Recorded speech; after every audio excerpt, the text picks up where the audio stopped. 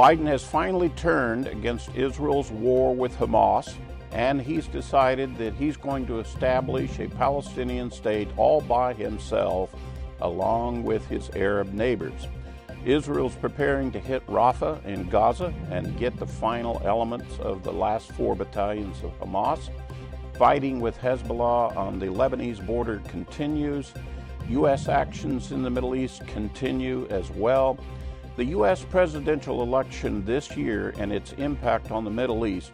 And finally, the news of Russia's new space weapon. Those stories are now coming up on Messianic World Update.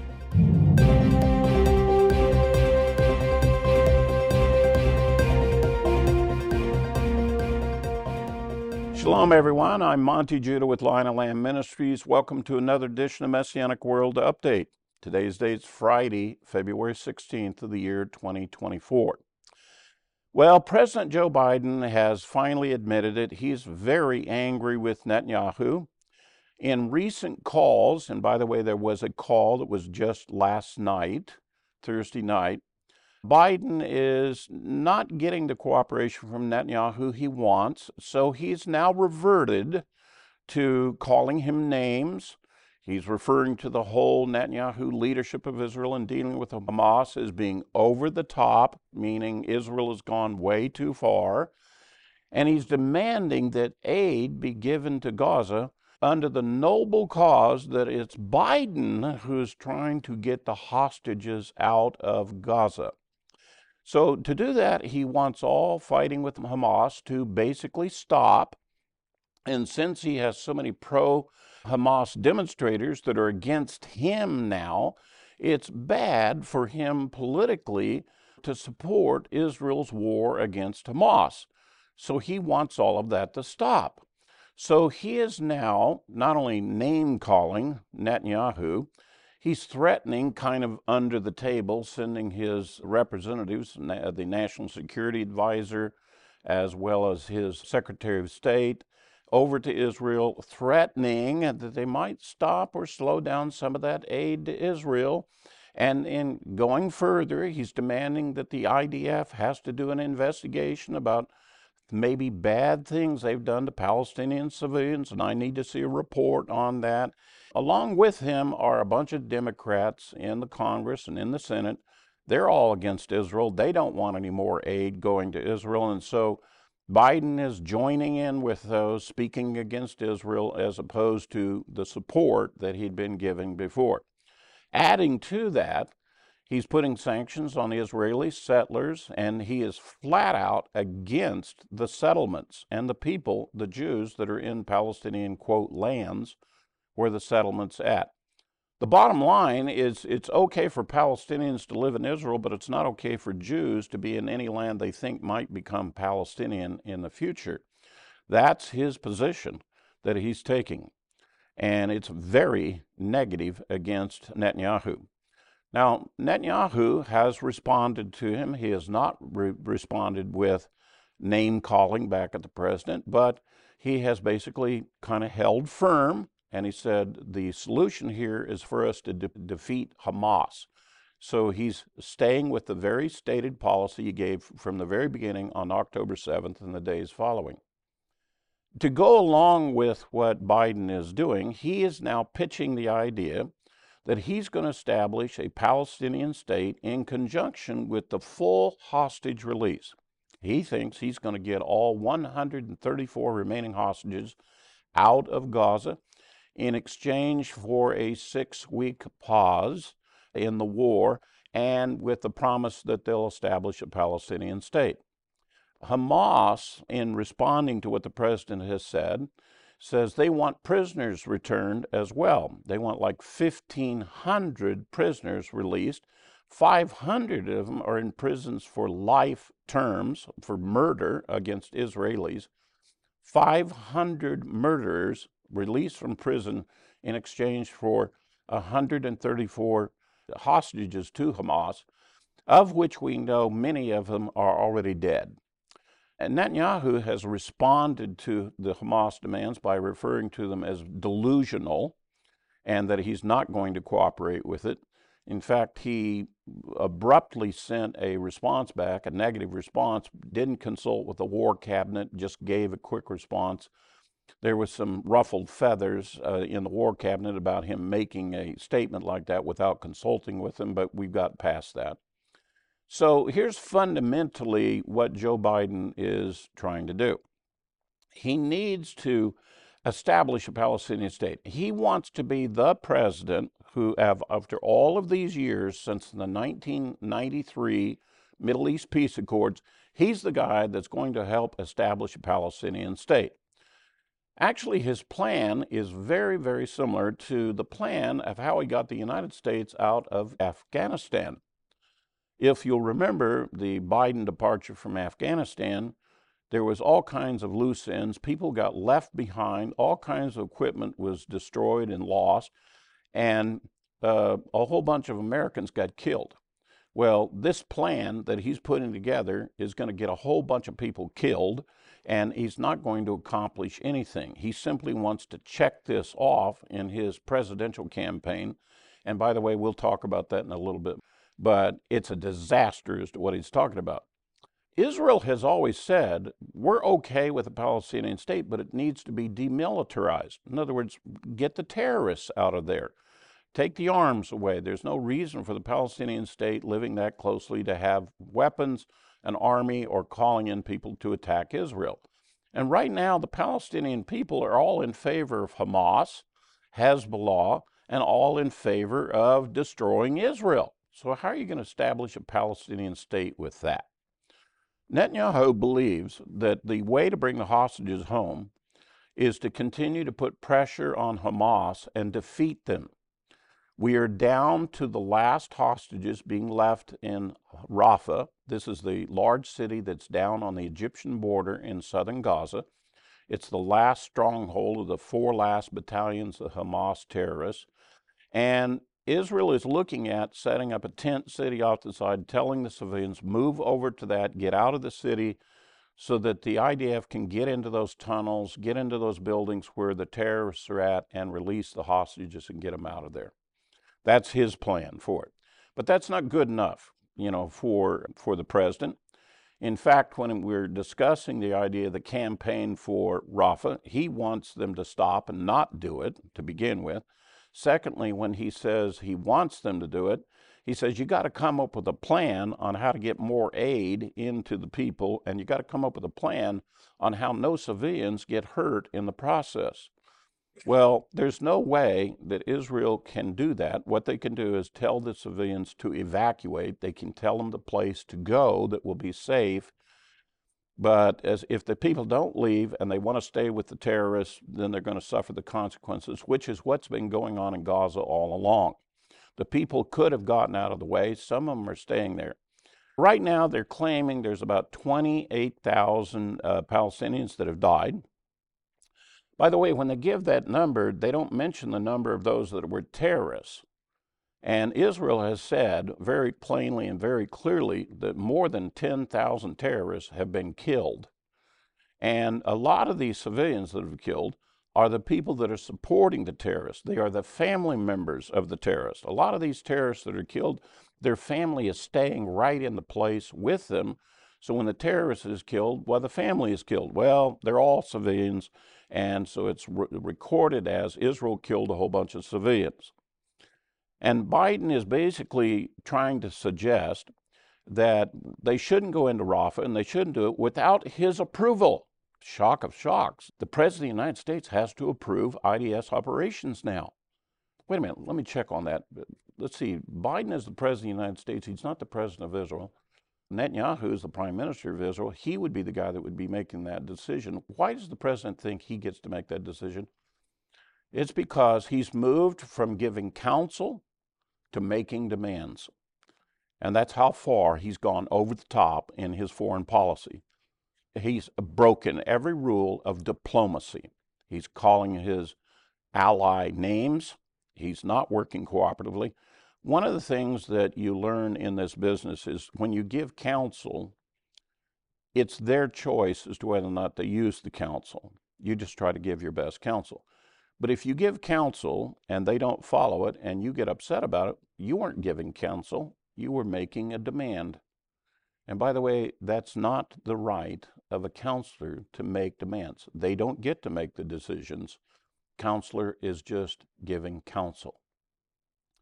The president desperately wants more aid to go to the Palestinian people. I think everybody's in agreement with that, but the problem right now is that every bit of aid that has come into Gaza went straight to Hamas. That's a fact. In fact, the UNRWA headquarters that was down in Khan Yunis, it turns out that was also the headquarters for Hamas. They had built a whole underground complex right there at their own headquarters, had a full data center, their major communication center. It was their primary headquarters for Hamas. It was co-located with UNRWA headquarters. It turns out that more staff with UNRWA, the UN relief agency, now we're up to 12 confirmed UNRWA staff that are Hamas terrorists that participated on October 7th. We've now found Al Jazeera reporters that it turns out are commanders in the Hamas terrorist ranks, doing stories for the international press and in fact are Hamas terrorists. The fact is that UNRWA, the UN Relief Working Agency, is a Hamas operation. And Israel is there to eliminate Hamas, and so as a result, they're demanding that UNRWA leave and that the UN put back together again the effort of what they're trying to do, because the present system is a Hamas operation. The U.S. has stopped funding it. Several nations have stopped funding it. Of course, the UN has said, oh, we need the funding back. We need it desperately. Of course they do. But right now, it's run by Hamas, and Israel is not going to cooperate with that. If you'll remember, Israel is there to destroy Hamas. Let's talk about the northern border. Fighting with Hezbollah still continues. In fact, this tit for tat going across the border, firing across the border is increasing. Israel went in and struck and took out some Hezbollah commanders and lieutenants. And Hezbollah responded with a massive rocket barrage into Israel. Several civilians were hurt. One of them was killed, even though they're moving the civilians back away from the border. There's been an effort on the part of the French and the U.S. to get negotiations going on with the Hezbollah to move them back from the border, to come up with a new definition for how the border with Lebanon and Israel should work, where we keep the combatants away from each other. Hezbollah has refused to cooperate with any of those negotiations. They've pledged that as long as the Gaza war is going on, they're going to chip away at Israel and continue to fight. Interestingly enough, Israel continues with serious strikes hitting the Hezbollah areas, and there's strategic areas that are along the border that could be part of the harm coming toward Israel. Here's another interesting fact. There's been forces moved by IDF out of Gaza. There's a reduction of force there, and all of sources have now moved to the northern border. There are now more IDF forces on the northern border than in Gaza. And the reason is because Israel knows the war with Hezbollah and Lebanon is coming, and they're getting ready for it. So let's talk about U.S. actions continuing to happen in the Middle East. The U.S. has been striking Hutu rebels in Yemen, calling them, are you ready for this, self-defense strikes. Wow, I'm so impressed with this new terminology. We have to emphasize that we're doing this for self-defense. Actually, what they're supposed to be doing is taking terrorists out so that we can open up the sea lanes again for the rest of the world and protect our ally Israel. And I don't know why they have to call them self-defense strikes, but that's the language they want to use so that everybody is happy. It's all part of the U.S. does not want to escalate things, but as we've talked about before, things have definitely escalated under this policy, and it's not working. They've also been striking Iranian proxies up in Iraq and Syria. And last week, you heard about the news really put a big deal out and lots of video on this about the B-1 raid. They sent a B-1 from the United States, flew all the way around the world, bombed the heck out of Iraq and Syria and hit them with a whole bunch of targets. And the news media and the DOD were talking about how impressive this was. This B-1 bomber went and did this raid and so forth under the banner of "we showed them." What about the bombing raid that was supposed to happen the day after that and the day after that and the day after that? No, that didn't happen. It was just a single B-1 raid. By the way, this is not how you win a war. This is not how you take terrorists down. It's all under the banner of the U.S. policies. We don't want a war with Iran.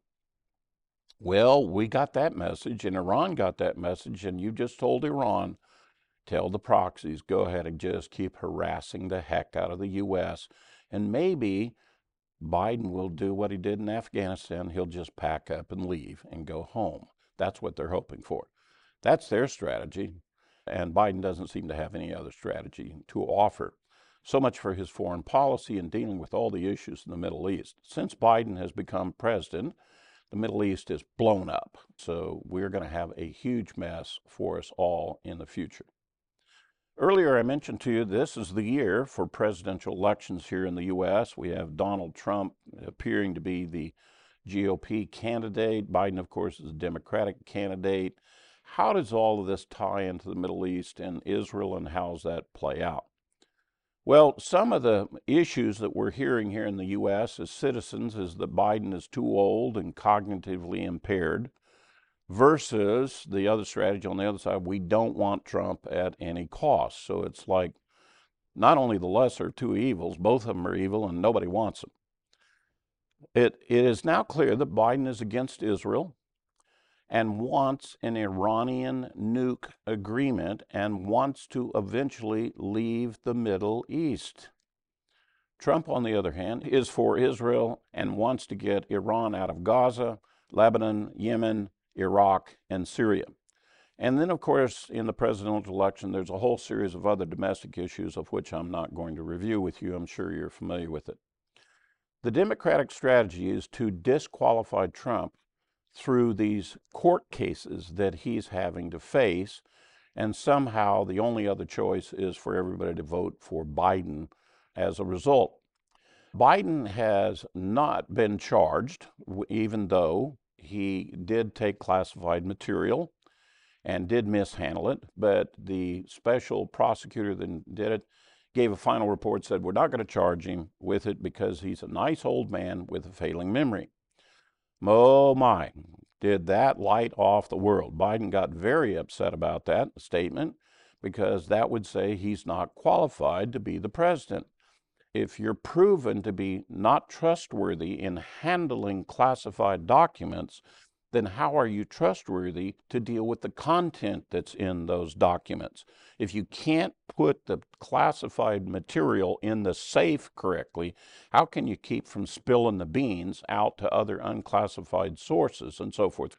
By the way, in the course of the report, they found that Biden had done a whole assortment of things, not the least of which is he had documents that he stole from the government that he had no access to, he should never have had. He went around telling everybody that his staff is the one that did all that packing and took those boxes. He didn't do it, but we've got photographs of him carrying the boxes out, and according to his staff, they were told not to touch any of it, that he would handle it. Furthermore, he's saying it was safely kept in his locked garage with his Corvette. That's, by the way, not an approved safe or container for classified material. There also, his complaint was that the special prosecutor brought up the question of his son's death, Beau, his son earlier. But according to the transcripts and the interviewers, they didn't bring that up. He brought that subject up. They didn't do that. And so the report, the transcripts of the interviews with him, the Republicans are looking to get those back. It's going to reveal that Biden is telling a lot of lies. And by the way, the classified material that he had in his possession, guess what it had to do with? Ukraine. You remember back when he left vice president and about how he was involved with Ukraine and his son was working for Ukraine and so forth? It wasn't just Biden's appearance and being the father of Mr. Biden when he was hired by these other countries. It was that Joe Biden had information that was important to those people. Guess where he got it from? Those classified documents. Now, they don't want to indict him or impeach him as a traitor. They've decided the nice way to do this is we'll say, hey, he's an old man, he's forgetful, and so forth, and we'll just close the case. Everybody in America can see what's going on. They've got the exact same kind of case against Trump, and they want to prosecute him, but they don't want to prosecute Biden. Thus, we have our two-tiered justice system. Everyone in America can see every time Joe Biden appears in public that he's suffering from dementia. In fact, he's in the final stages of dementia. I'm not a doctor. I'm just telling you what I observe. His memory is failing him. He has illusionary memories. He makes stories up. And now, the final stage, he's getting agitated when people question him. That's the reason why he doesn't like to take questions from the press. He gets upset. The public, there's been a public call from the chairman of the House Intel Committee to declassify a very sensitive subject that's come before the intelligence community. It has to do with a new Russian weapon, and the news picked up on when Congressman Turner asked for the declassification. They want to know, hey, what are we talking about? What do you mean new Russian weapon? Blah, blah, blah. The White House clearly was caught off guard and is angry about having to deal with it. And in all likelihood, I'm purely speculating, but I'm talking about what has happened before in White House politics with the DOD and with the intelligence community. There is a very good possibility that Joe Biden doesn't know anything about this. And when this came out in the press, all of a sudden it's exposed that the president doesn't know anything about it, and they don't want the world to know that. And so when the White House is now responding and they're trying to take issue with Congressman Turner, they're trying to get everybody to complain about him, but the problem is this is not going away. This is a very serious matter, friends. So what is this thing about this new Russian weapon? What is this about? Well, it goes back to the Russians apparently have built a space weapon designed to kill satellites. Now, apparently, the word is it's nuclear powered or it has some nuclear capability, and that power is what is needed for it to be able to destroy other satellites. I don't have the details on what the weapon type is. I'm sure the intel community does. I don't know if it's an energy weapon or it has deployable detonations get to be dispatched from it, or whether there's some other weaponology that's taking place. But I do know this, that satellites, to be able to have that ability to do it, they've got to have a power source. And because satellites usually just use solar panels and batteries, they don't have enough power to really develop a weapon. But if you put a satellite up and it has a nuclear reactor and it provides adequate power, you now have the power to have a weapon in space. Here's the concern. We have a lot of satellites that are up in orbit all around the Earth. Many nations have them. We have them. They have them. These satellites are used for communication. We talk to people on the phone. It's a satellite. We talk to people all around the world. It's satellites. It's all our navigation systems. The airlines use it. Ships use it. Your GPS on your phone, it uses satellite. Navigation is. Plus, the intel community and the military has surveillance capability and communications, secure communications to military. There is an agreement that no weapons are to be in space. This was made back in 1967.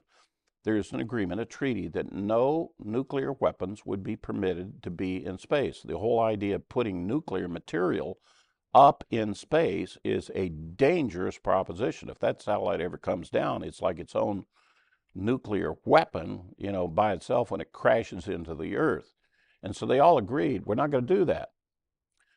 If there is such a weapon, and at this point it appears that the weapon apparently has been built or prototyped, it has not been deployed yet up in space, but if such a weapon is there, it would have the capability that Russia could take out communication satellites if they wish, or surveillance satellites, or military satellites, and the end result, it would be fall into the category of what's called a first strike weapon, right along with a high altitude EMP pulse. And it would render a country like us basically blind, deaf, and dumb. It would turn the United States back to 1950 in the flick of a switch. 1950, when we drove around in cars, and if you wanted to talk on the phone, you stopped at a phone booth or you went home.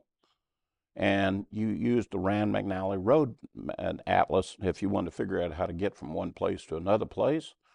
And all of our communications, all our programming, television, entertainment, and so forth, let's all go back to AM radio. That's basically what it would do if they had that capability and they knocked those satellites out. It would be devastating to the world and to this country. It is a very serious threat and needs to be treated seriously.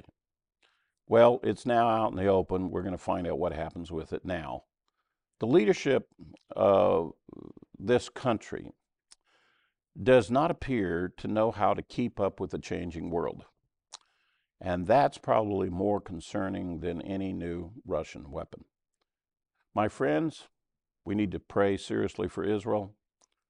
We need to pray for the hostages, and we need to pray for us, because the world is definitely changing on us, and I'm not sure the world is up to it. Hopefully the Lord's got some plans to come back soon and deliver all of us.